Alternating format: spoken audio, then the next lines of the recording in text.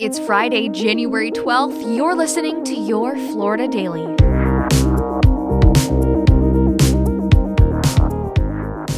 I'm Katrina Scales. In South Florida, a former Miami-Dade school board member was booked into jail accused of stealing $100,000 with her district credit cards.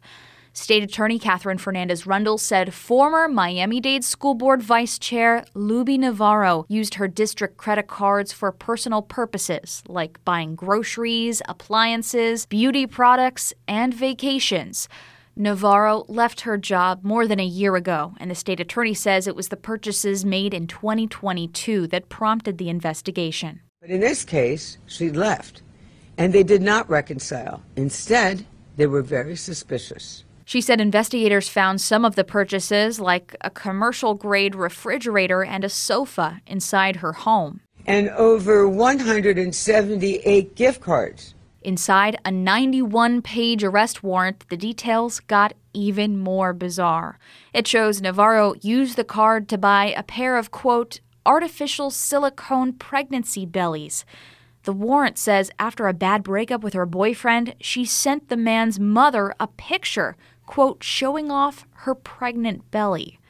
It states she was later caught on surveillance video buying Apple AirTags at Walmart using the credit card for the purposes of stalking her ex. Luby Navarro, who had been the vice chair of the school board and had worked for the school system since 2002, knew better.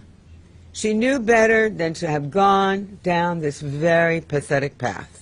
Navarro is being held in jail on a $2 million bond. A United Airlines jet was forced to land in Tampa after pilots were alerted about a possible issue with a door. According to an airport spokesperson, the plane involved was an Airbus A319. A United spokesperson said the flight from Sarasota to Chicago diverted to Tampa as a precaution to address a possible mechanical issue. The plane carried 123 passengers and 5 crew members, according to data from tracking service FlightAware. The plane took off about an hour later, and the airline said the issue was fixed.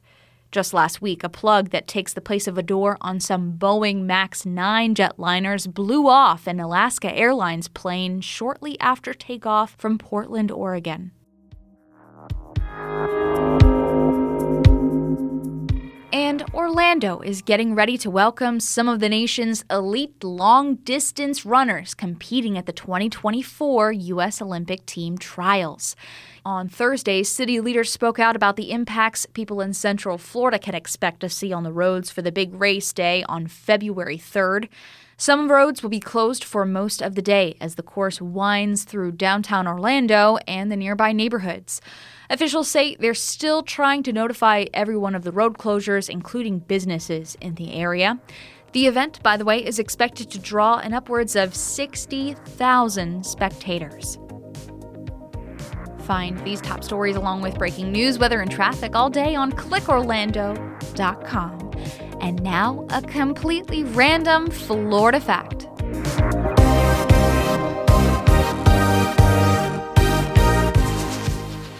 In Miami, look out for buildings with an architectural style called Miami Modern, or MIMO. It's generally defined as the post-war architectural style that gripped Miami in the 1950s and 60s. Back then, developers looked to deck the city with sleek, minimalist buildings with fun, glamorous features. The Vagabond Hotel is recognized as one of the finest surviving examples of a post-war MIMO motel.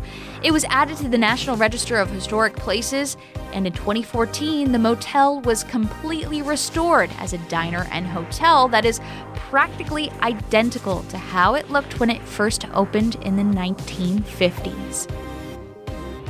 Your Florida Daily is produced by News 6 WKMG in Orlando. I'm Katrina Scales. Subscribe for new episodes wherever you like to listen.